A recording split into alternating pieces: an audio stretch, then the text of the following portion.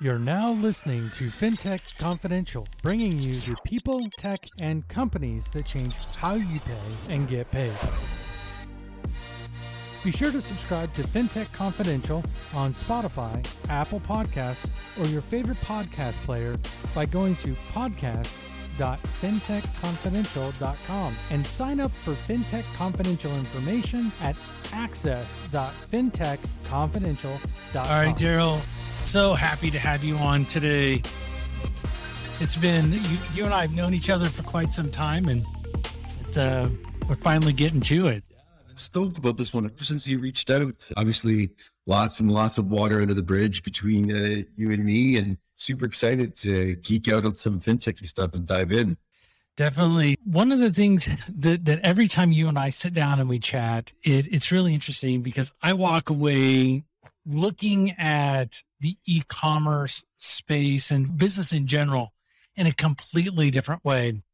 And I think that has a lot to do with the fact that you've been an entrepreneur most of your, if not all of your adult life. And you had come to fintech with a slightly different perspective. How did you get into the fintech arena, and what was it that made you want to start FlexPay? Yeah, so definitely a serial. I'm one of those punks who never went to a single day of school beyond high school and got straight out. And my first business was actually washing windows. So my dad had a commercial cleaning business. Nice. I grew up on the east coast of Canada, very blue collar, working class sort of community. But one of the greatest things that ever happened to me was my parents had a good year in business, and the accountant told them, hey, you need some more write-offs. And so they bought a computer for the office. It was like a 286 with a 40 meg hard drive, and it had the 5 1/4 floppy and the 3 1/2 floppy drive. And it was like absolute cutting edge, the best of the best at the time. And I just really started getting deep into computers and teaching myself how to code, and was a bit of a nerd and just reading through. There was no user-friendly stuff back then. It was like these 600-page books this thick, and you just had to go through bit by bit. But just getting exposed to computers and tech at a really young age and being really curious about it. I've always been really passionate about optimization and efficiency. And I knew that I wanted to get into tech at some point. So I started out when I was 23, when I started my first business in IT. Networks were just becoming a thing. So I started doing all these local area networks, and the internet was just coming of age at that time. It was mid 90s. And so I was like one of the early adopters on the internet with all these 14.4 baud modems and all that kind of jazz. It was super, super interesting time, but just being in the right place at the right time with a penchant for systems thinking and having a good network of people, very lucky. Give you the short version of the story, but next thing I knew, I wound up in the Twin Towers in New York, working on some pretty sophisticated cybersecurity and network infrastructure stuff with Sprint, and met an incredible group of coders, developers, and business people. And that led me to landing a few other contracts up and down the Eastern Seaboard, mostly with telcos. And one of my clients had this incredible e-commerce business. It's like monthly recurring subscriptions. And I was like, man, I love your business way more than mine. Like these self-filling bank accounts, the annuity business, it's just awesome. So he had some blind spots in his business, and I convinced him I was a good fit for it. I could become like the tech geek in his back pocket, kind of his Sherpa to guide him through that whole world. And we launched up a bunch of businesses together. So I had, again, really great co-founders, mentors who helped me. I was always in the back office on operations and tech, a little bit of finance. And we used to go to trade shows, and I talked to people, friendly competitors, and I'd be like, talking about unit economics, like gross margin, lifetime value, decline rates, chargebacks. And guys would say, man, we're buying customers from all the same online sources that you are, and we don't get numbers anywhere near this good. What do you know that we don't? And that helped me to understand that we had the secret sauce. All of our businesses were organically funded, bootstrapped, and we were competing with big publicly funded companies, that publicly traded companies with very deep pockets. And so we had no choice but to just generate more profit and more revenue per unit that we were able to acquire. I mean, it was my job to make sure that we were as efficient as possible in doing. So that led to me creating a third-party administration business. I had an amicable parting of the ways with my co-founders in 2011. And that led to me, creating a third-party administration business where I'd go out to these big brands, and mostly in the US, and say, hey, we will take over all of the administration of your business, everything. We have our own billing platforms. We have our own customer service. We have built a 225 seat call center open 24/7. It was like, we're just going to take care of everything for you on the back end, and we'll only charge you if you make more money with less. And it was a very profitable business. It was great. We had this huge incentive baked into the DNA of the organization to build tools that would optimize recurring billing. And again, it was all proprietary tech, dealing with, again, big publicly traded companies. So they're very used to like Sarbanes-Oxley and Visa DSS certification and level 1 PCI and like all the stuff that's just like, hair up with it. I'm really grateful that we learned a lot of those lessons early on.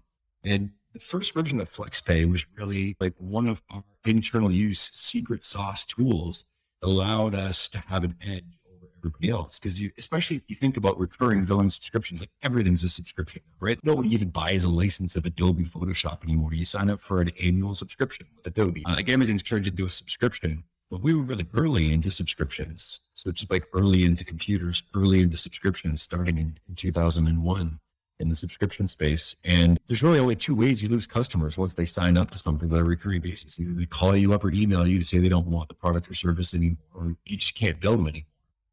The involuntary churn, which is mostly driven by failed payments. And it got to the point where 60% of all of our churn was coming from the failed payments.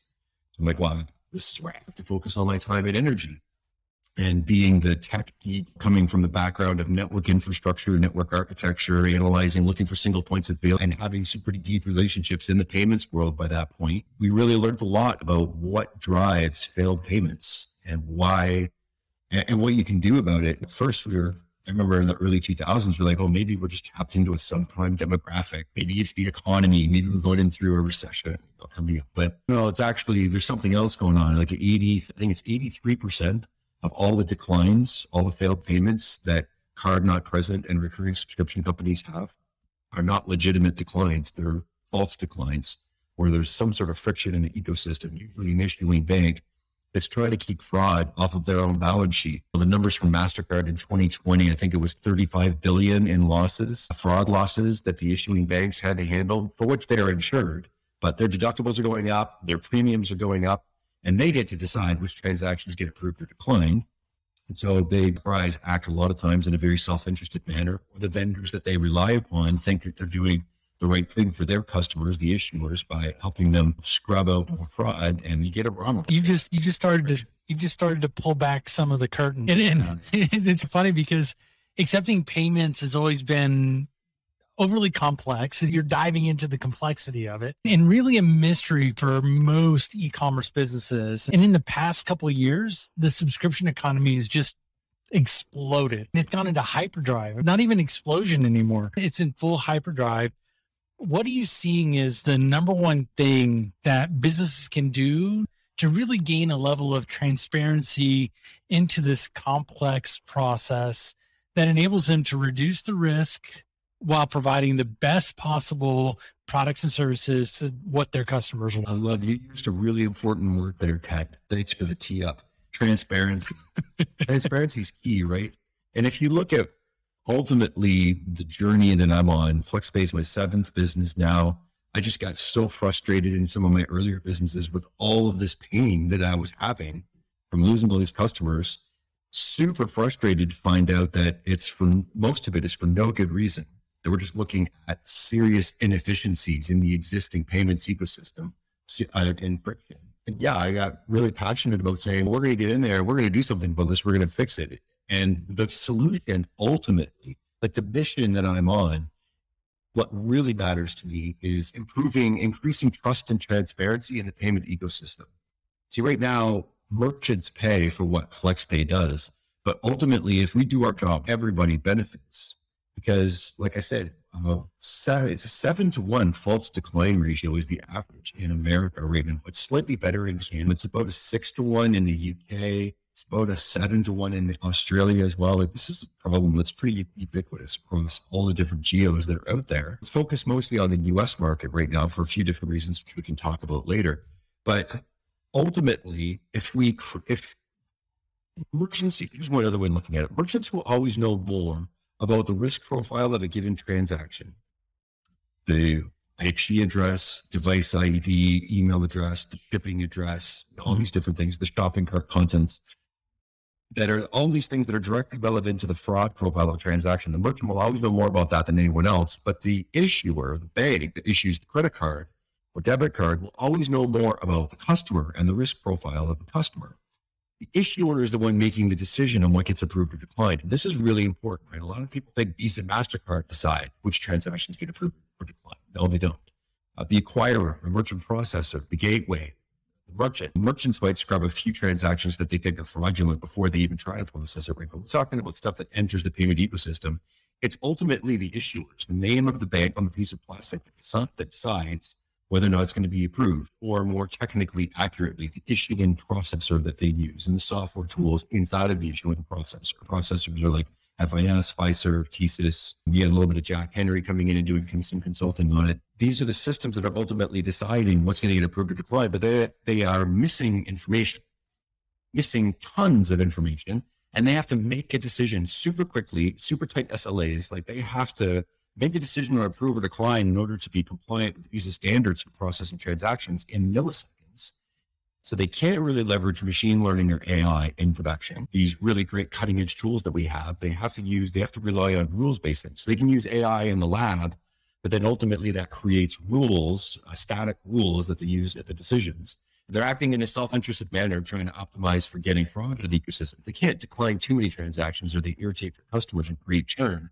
But ultimately, if it comes down to taking the hit on their own balance sheet on fraud losses, or maybe just creating a little bit more friction for their customers, most banks will usually decide in favor of protecting their own P&L.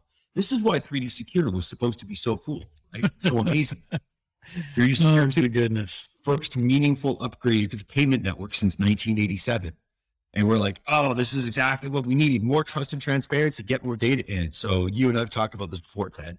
What has happened in America since 3D Secure got rolled out? Are approvals going up or approvals going down? Oh my gosh, they've gone down. The approvals have gone down so much since that rollout happened. And you actually hit on something that I wanted to talk about. Getting more approvals and going back through that process, you hinted towards it, but I think it's important is like, how do you figure out like the pieces of data that are missing, or the pieces of the data? How do you identify it? How do you resolve it? How do you move forward with it? Because data is great, but data is only data unless you know how to take action on it. How is FlexPay looking at that data differently than say the guy who's set up on Shopify?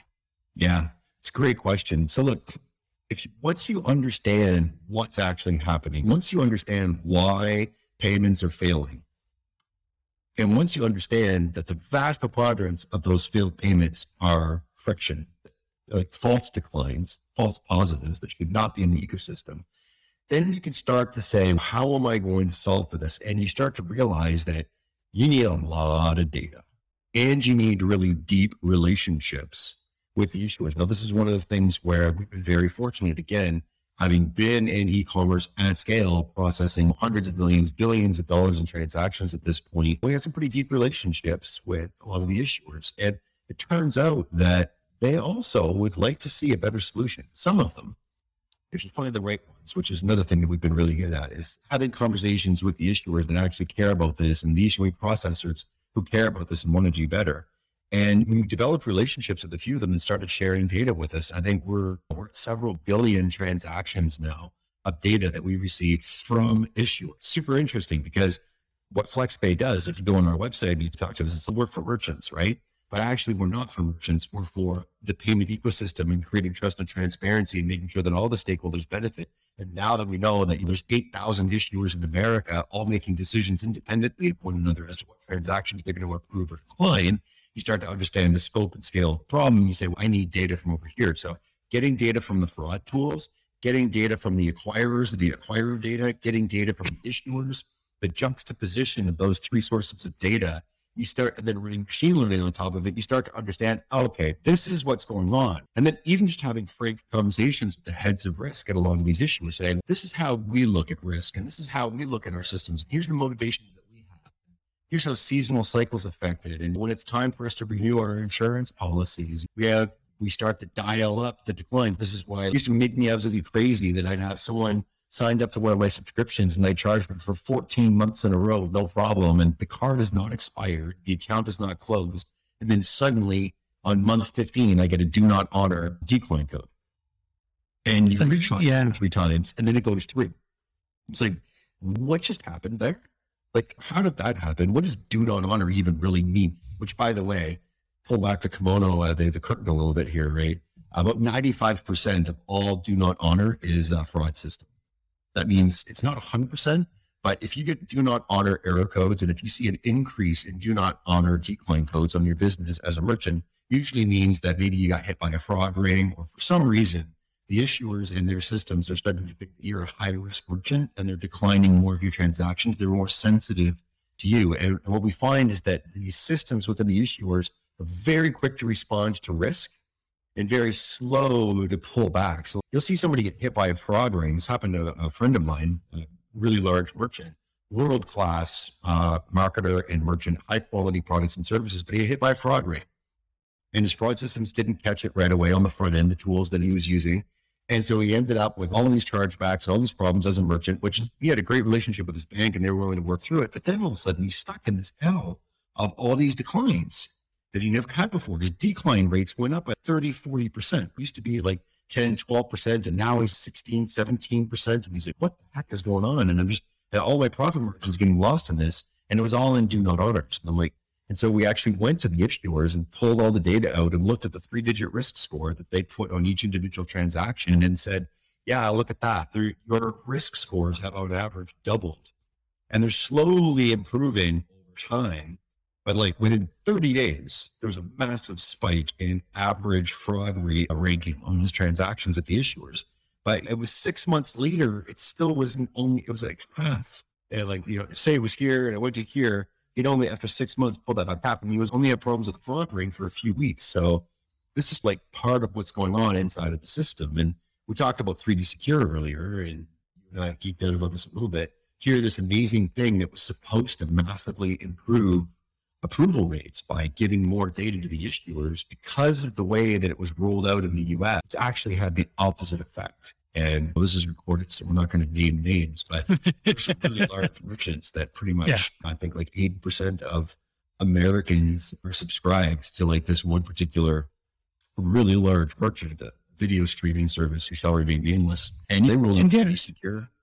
What's that? And so you bring up something that is important as we start to think about this, is like getting past, and you mentioned earlier, trying it 2 or 3 times. You've talked about going back through and when it's do not honor. They're always going to be, the account closed one is the one that is like the death spike. But a lot of the other ones can give you a little bit of hope.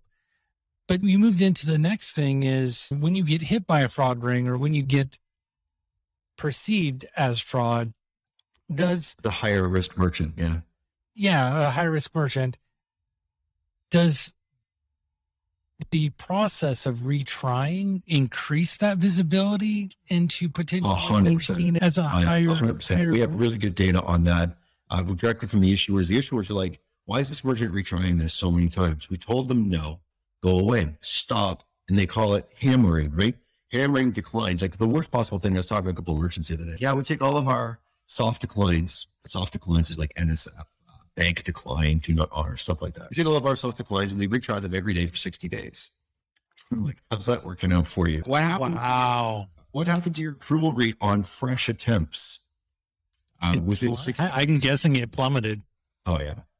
Absolutely. They doubled their decline rates. By doing that. So this is because the more you hammer away at declines, even soft declines, the more your reputation with the issuers is starting to be affected. So if you live in a world where, first of all, you can't do nothing with all these failed payments, you have to do something as a merchant. All of your profit ends up getting tied up in these. But if you understand that you live in a world where you have a finite number of retries to be able to get this transaction pushed back through, then you understand that you need to be as precise and as intelligent as possible when you do retry it to make sure that you're doing something meaningful. And you're right, I glossed over that. What are some of the low hanging things that a merchant can do right now, right?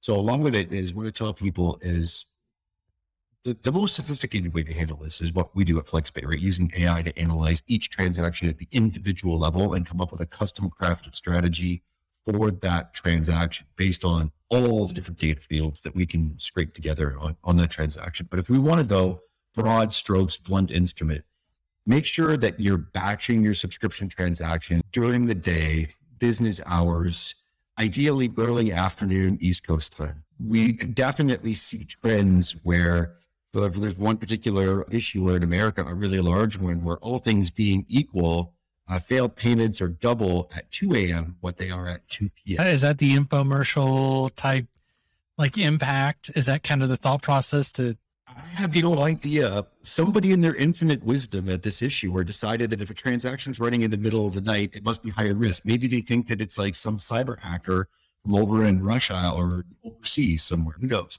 They probably have really good data that shows that transactions running through card not present in the middle of the night are higher risk transactions, right?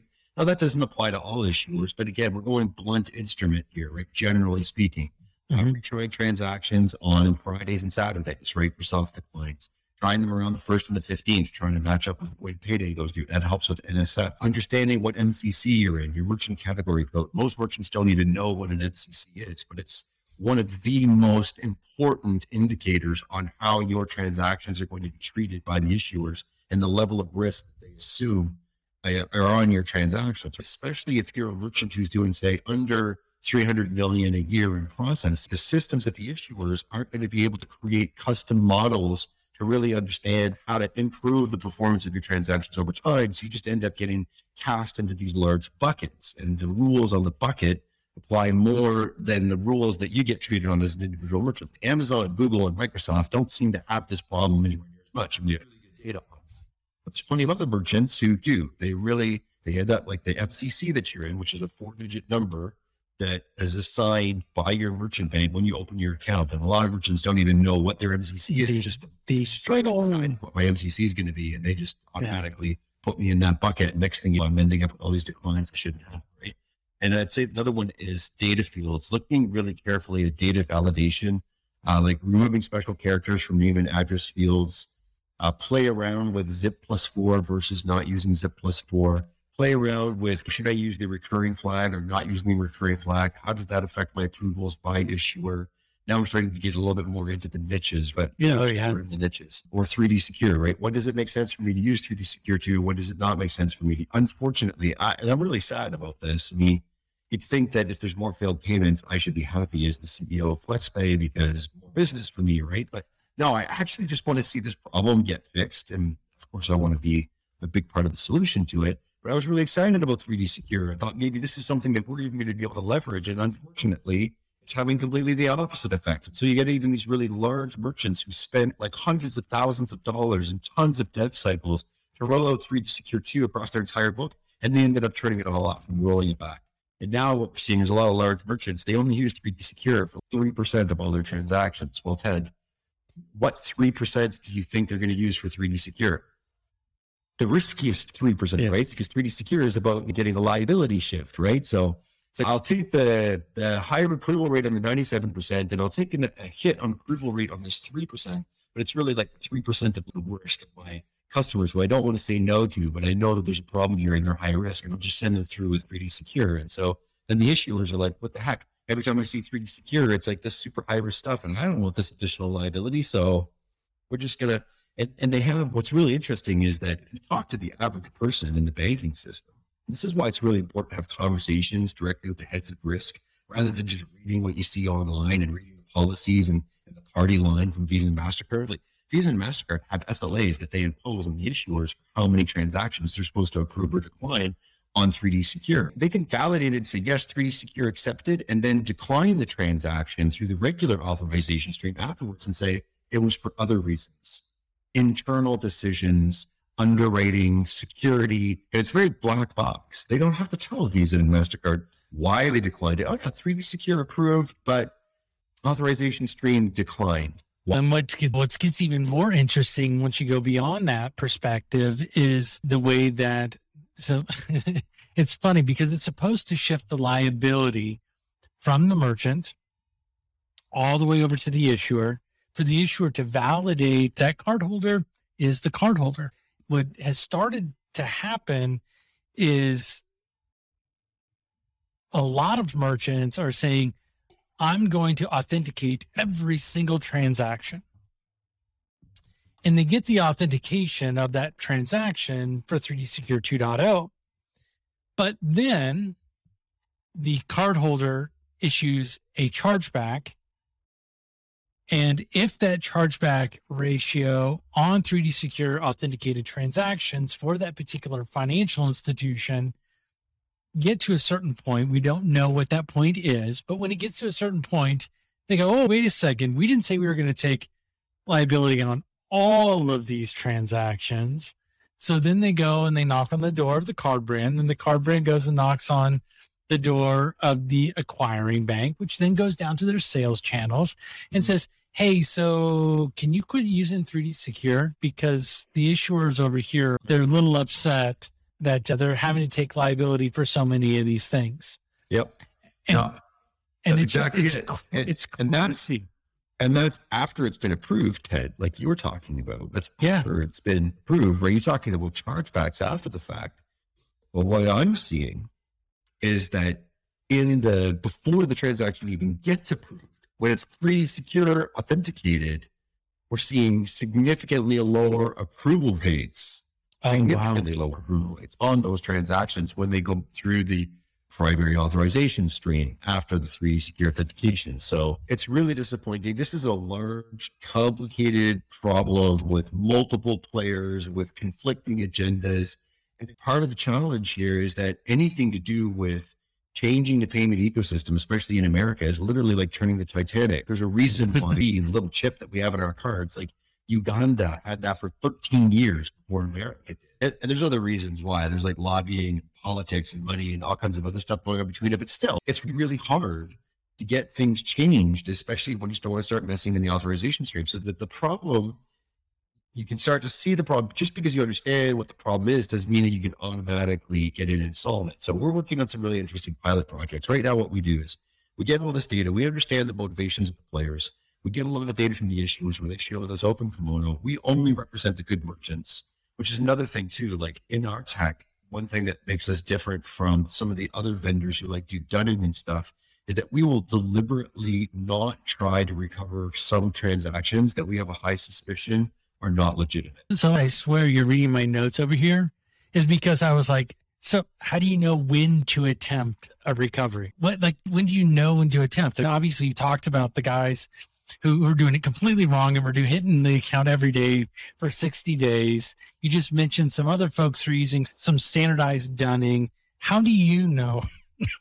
How do you know when to actually try that recovery? Some of that is, and you don't have to. But I've given a lot of it. I've given a lot of the answers here, and a lot of the answers are, first of all, having really deep conversations with the issuers and the issuing processors and looking really closely at the software systems that are making decisions, receiving billions and billions of transactions, that's a lot of billions, of transactions out of the issuing processing systems and the software systems that are making the decisions, getting the 3-digit risk scores, analyzing those, being able to understand what's working, what's not.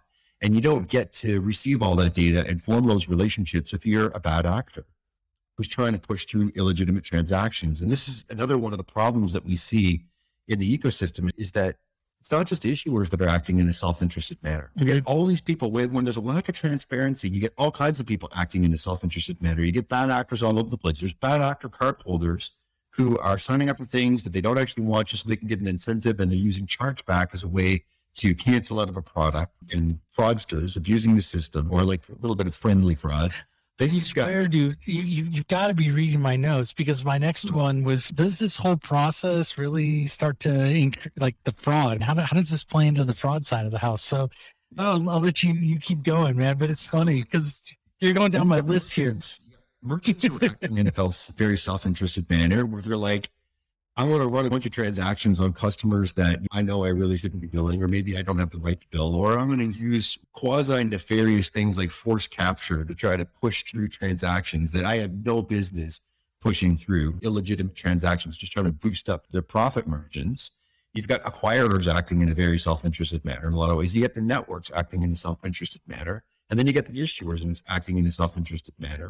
Issuers are like, we're trying to reduce fraud losses and stuff like that. And this is the problem. If we just had everybody operating in a more transparent manner, okay, you would lose the advantage of being able to act in a self-interested manner, and that's not to the benefit of the ecosystem as a whole, but that everybody would win. Everyone would do better. So it turns out today merchants are willing to pay for that service. So that's, our primary source of revenue. When we say some of these transactions are not legitimate, we have machine learning models that we train on them, and we're like, these are bad transactions. It might be a good customer, but it's not going to be a good outcome for us to retry this. It has a high likelihood of refund, a high likelihood of chargeback. Just, it looks suspicious for all kinds of reasons. And we're layering in census data. We get these data feeds from the issuers. We're looking at the fraud systems. We're looking at acquirer data, and we've got all these data streams. And we're like, okay, things that look like this tend to be like that. And we're getting more and more accurate with it all the time. The ones that we do think are legitimate, we can start to get a little bit more aggressive and a little bit more creative. And again, knowing why the declines are happening in the first place and what's going on inside of the risk systems that are ultimately responsible for declining those transactions helps a lot. So now if you are living in a world of finite retries, where you can't just hammer on declines, you say, these ones are worth trying harder on. These ones I might try once or twice and let them go. I'll layer in my account updater. I'll layer in these other data cleanup things. And that overall, I can massively increase my recovery on all these failed payments while simultaneously reducing my attempts. That's the sweet spot. That's the magic. And then what we find is that when we do a really good job for a merchant, they end up with higher approval rates, which is what they're paying us for ultimately, make me more money on this bucket of pain that I have, but also fewer retries, fewer refunds, and fewer chargebacks than if they were just using a rules-based system. So it's like four massive wins all combined. And this, again, only happens when you are acting in a very ethical, informed manner where you've got multiple stakeholders coming in. And we're just getting started. The more we can have conversations, the more we can have technical integrations into the issuers, doing pre-auths, kind of the way 3D Secure was supposed to work, but without the liability. I think we'll be able to really eat away at this problem. We're talking a big problem here. Before COVID, it was $400 billion a year in false declines. That's $35 billion in fraud losses for the issuers, but $400 billion for the merchants in 1 year alone, only in the US. And since COVID, it's skyrocketed. The brick and mortar is going down so much, and e-com, subscription, everything is just mushroomed during the pandemic. And so you've got all this complexity that's come in with all these new devices and all this digital and the wallets and all this other stuff. You have all this additional complexity that's coming in so quickly, and you have these antiquated rails that just can't keep up with it all. And so the problem just keeps stacking, getting bigger, and thus the need for it. It's insane that FlexPay should even be necessary, honestly. If everything was really on blockchain, for example. I knew you were going to go. A lot of conversation for another. But no, like trust and transparency, right? This is what's required. And it's not an easy thing to solve, but that's the real problem. That's really the underpinnings of why we have all this pain, why merchants are going through all this pain. And again, I didn't know all this when I first got started. And the day that I found out and started having these conversations, oh my goodness, like the scales falling off my eyes. Oh, you mean there's something I could do about this? So you asked earlier, what are some of the things we should do? I think first of all is, I'm on a mission to create awareness and saying, hey, Mr. Merchant who has all of this pain from failed payments, you don't have to be in pain. There is actually something you could do about it. So know that it's a solvable problem. Measure it. Like actually go and measure how much you're losing in false declines, because Peter Drucker 101, what gets measured gets managed, right? Once you're measuring it, then you can say, let's do an audit of what are we actually doing about this problem and how well is that working? And then you can start to get creative around, there's this new category of business that's emerging, payment authorization management, which I'm super passionate about. This is where FlexPay fits as well. We're in payment authorization management, and it's a really important set of tools that can help you to solve this problem. So once you're aware you can do something about it, you start to measure the problem and you're looking at the tools, and you can say, well, what are the other tools that exist within PAM, payment authorization management, to help me do an even better job to manage around this? And then you can start to iterate, right? Let's try this, let's try that, layer in better strategies, layering in AI whenever you can, there's really great AI tools even for the voluntary churn piece of it, or for digital engagement, texting and emailing and using AI for that. Some really cool tools that I'm keeping an eye on that I'm really excited about and that we're partnering with. So yeah, there's some fun stuff happening for sure. So I know you said earlier that you're focused on the US market. Why did you choose the US market when this is a global problem? Great question. A lot of it boils down to where we had relationships. Like, how do you, as a fintech startup, get billions of transactions from issuers, including the risk scores on them? Not trivial, right? Not an easy thing. Well, just because we've been 20 plus years in payments as a merchant and as a technology vendor and certified with Visa and try to be a really good actor in that space and building a good reputation for ourselves, we have really good relationships there. So getting all the data and then really being able to refine machine learning algorithms around that data that help to improve it gives a big leg up. But we have been testing those same algos on UK traffic. And I was pleasantly surprised to see that they perform just as well, if not even better, on the UK traffic. So that's super exciting. For Interesting. A nice expansion market for us. But the other reason is that it's focus, right? You have to start somewhere. This is a really nice big economy. And because we had so many relationships already, we had all these integrations into platforms, integrations into gateways and acquirers, integrations, relationships on the issuing side. So it made it easier for us to start there. But definitely, we're just getting started when it comes to the geos. So last but not least, you mentioned that big companies have been doing this for a while. And now with so many people and so many different areas of subscription, e-commerce, just about everything is done on a subscription anymore or some sort of recurring process, right? How big does a company need to be before they should start looking at recovering? Is there like a metric they need to be looking at that goes, now I need to really be serious and look at this? Yeah, it's a great question again, Ted. The answer is every merchant has this problem, right? The really large merchants have less of the problem, and they're also more sophisticated in their approach. But every merchant who's in card not present in subscriptions has this problem. The reality is that you don't pay your bills with percentages. You pay them with dollars and cents. So if you say to a really small merchant who's just getting started, hey, I can recover 50% of all your failed payments. They only have $1,000 a month in failed payments. It's not going to really move the needle for them. There's other solutions out there that are good enough, dunning solutions that kind of just set it and forget it, and we go and off. We have plenty of merchants who are super small using our tech, but it was because our tech was already integrated into the platform that they're on. Mm-hmm. So they have this billing platform that they're in, and because the billing platform is integrated to FlexPay, it's literally like a super painless flip of a switch. They can turn it on. The larger merchants who tend to be on like some sort of a custom in-house system, homegrown system, they have to do an integration into our APIs. I mean, these failed payments, how are you going to send them to FlexPay to be able to flex them? You're not going to write them down on pieces of paper and send them by carrier pigeon, right? Like you need an integration to do that. And a lot of times what we find with the smaller merchants is that, when you're that small, it's not that you don't have the problem. It's just the dollars and cents that are tied up in it aren't enough to move the needle. You've got bigger problems you need to solve, like your product market fit and growing a team and marketing and things like that. But what we absolutely find is that once merchants get to a certain scale, it's usually when they're doing a few $100,000 a month in processing, they inevitably start to turn around and say, okay, what's all this money that I'm losing out the back door? This is ridiculous, right?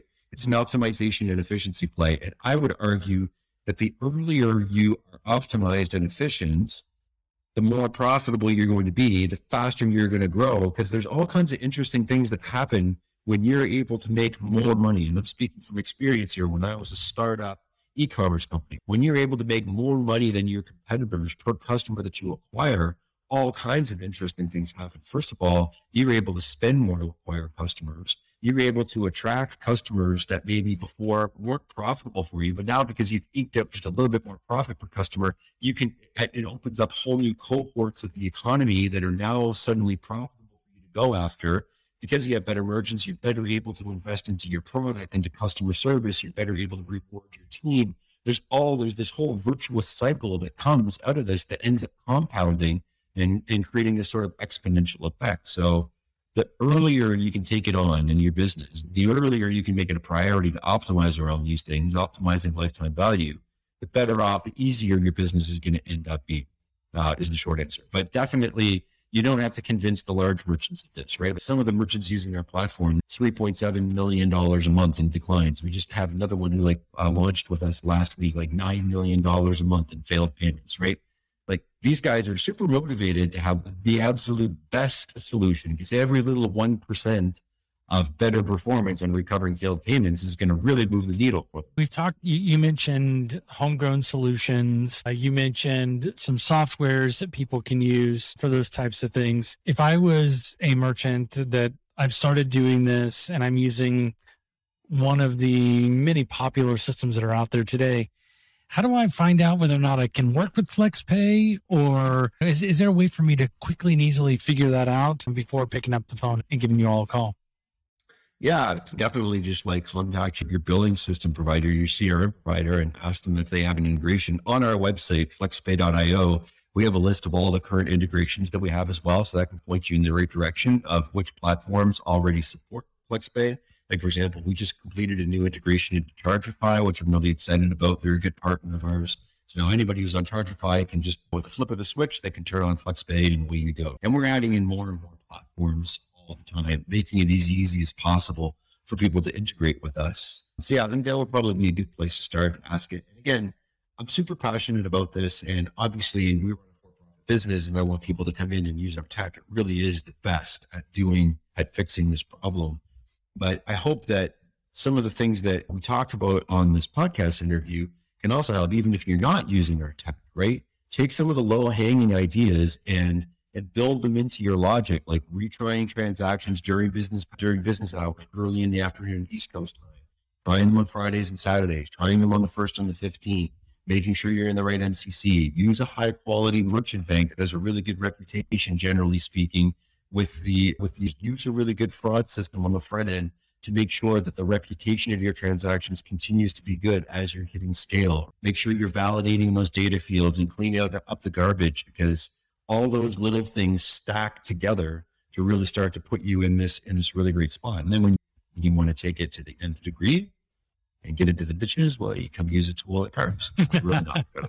Right? No, you gave some great information that those who are looking at, am I doing enough for myself, by myself? You've given some great information for them to get started on their side.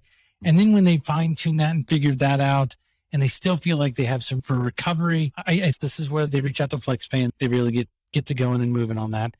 Yeah, look, even if you're not a merchant with a significant book of subscription, I still find it fascinating to understand what's actually going on inside of our economy and why these problems exist in the first place, and to try to do what we can to make it better. At the end of the day, trust and transparency goes a long way in solving a lot of the problems that are out there. And I'm super excited. You and I geeked out. We talked a lot about FlexPay and our problem, and it's true. Like, I can go deep down that well, but there's plenty of other things that you and I have talked about in friendly chats about emerging technology and how it can really help to move things forward. I'm excited. I am very optimistic that things are going to get better in the near future and certainly in the long term, but it's going to be a bit of a rocky road between now and there. Where we're at right now for most merchants today in 2021, heading into 2022, it's not great. The failure rates on payments are higher than ever before. They seem to be getting worse. The stuff that we thought was going to really be a big help, like 3D Secure, is not helping at all. It's actually making things worse. And so we've got to really pull together and get the major stakeholders in the ecosystem to say, hey, enough is enough. But there is a better way. Let's sit down and try to make this a reality. And we're at the bleeding edge, the forefront of that, having the conversations with the key stakeholders to try to make that happen. So whatever support we can get to rally to the cause and create more awareness is certainly always appreciated. Well, definitely. There's a rabbit hole that I want to go down with you, just not today. So I will tease it right now. I really want to, at a later time, start to dive into the new entrants into the market and how they're impacting the overarching view of how we accept payments, how we buy things, how it adjusts our behavior. And yes, I am talking about that fun thing called buy now, pay later, and how it has transformed and how it is transforming the way that certain demographics look at leveraging payments. And that doesn't even include going over into the other fun stuff, which we start talking about the use of cryptocurrency and blockchains, and we could go crazy over to that stuff. But definitely the one that I would want to dive in and get your perspective on is really around the buy now, pay later, and what you're seeing from your side of the house and how FlexPay might be able to actually help in some of those scenarios. Because I know most of them are using credit card as their primary payment method. Oh yeah, that's straight down the middle of the fairway for us. Because look, at the end of the day, anything that's merchant initiated is going to have a lot of these problems, right? So real-time customer initiated transactions, like, hey, I just bought something on Amazon, I'm checking out, here's my credit card, boom. Yes, they still have really big problems with failed payments for sure, but it's significantly worse on the merchant initiated transactions, which as soon as you go to the buy now, pay later, it has moved from a real-time customer initiated transaction to a merchant initiated transaction. Mm-hmm. The good news is that's where we can really play, like with my tools and with some of the ideas that we talked about. There's lots of things that you can do. You're in more pain, but you have more tools available to you to actually be able to fix the problem and ameliorate it. But yeah, that's the buy now, pay later stuff. We're seeing a huge movement in that space. And we have tons of merchants in that space using our tool right now, getting like absolutely phenomenal results out of it. So I'm very excited and bullish on what we can do with that too. Yeah. And you brought up something that I geeked out about when it first started being released, at least in North America, which is really the distinction of a transaction being merchant initiated versus a consumer initiated transaction, and really how that adjusted the behavior. And you go even further into the behavior of the consumer. Now, when the consumer realizes that they've authorized someone to initiate those transactions on their behalf, I think they've started to realize that means that you can't just turn off the card and walk away because you've gone a little bit further into it. So I'm going to leave that one as something we can come back to and dive a little bit deeper into the merchant initiated side of the house at a later date. Daryl, is there anything else that we want to talk about today before we say goodbye and head into a fantastic weekend? Stuff and you're right, there's so many other topics. Every time you and I get together and have a conversation, it's always fun. I always enjoy them. You've been a great friend and an ally and all the stuff that we're working on, and I'm super excited about the little projects that we're spinning up together on the side. So I know we're going to have plenty of opportunities to continue the conversation in the future. I guess the only other thing is that I am super passionate about this space. I am an angel investor. I'm an LP in some fintech funds, and I'm an angel investor in some crypto-based startups, mostly just so I can really have my finger more closely on the pulse of everything that's happening in that space. So anybody who's in that space, who's looking for help, looking for ideas, wants to really get out there and build some interesting solutions around it, know that my virtual door is always virtually open, and I'm always interested in having more conversations around that space, and whatever I can do to help out other founders, help out other fintechs in that space is something I'm really passionate about. And yeah, if you are a merchant and you are this pain, well, there's a really great solution out there to help to fix with the pain that you're in. And I'd be super happy to see what we can do to help out on that. I think we can probably leave it there for now, Ted. No, fantastic, Joe. And I have to just chime in. Like you are one of the most accessible fintech executives that I've had the opportunity to work with. And that's just not for myself. I hear that from a lot of others. And I want to say thank you for being that and let you know that we all appreciate that availability. And it's helped so many people move forward in their ventures. So I want to thank you again for that. Yeah, I appreciate it, man. Doing whatever we can to help out the ecosystem, and it really does take a village. So happy to do my share. Awesome. Thanks, Daryl. Be sure to subscribe to FinTech Confidential on Spotify, Apple Podcasts, or your favorite podcast player by going to podcast.fintechconfidential. Our show notes in each episode are available at www.fintechconfidential.com, and you can get FinTech Confidential information by signing up at access.fintechconfidential.com. If you want to be a guest on FinTech Confidential, submit your application at guest.fintechconfidential.com. FinTech Confidential, bringing you the people, tech, and companies that change how you pay and get paid.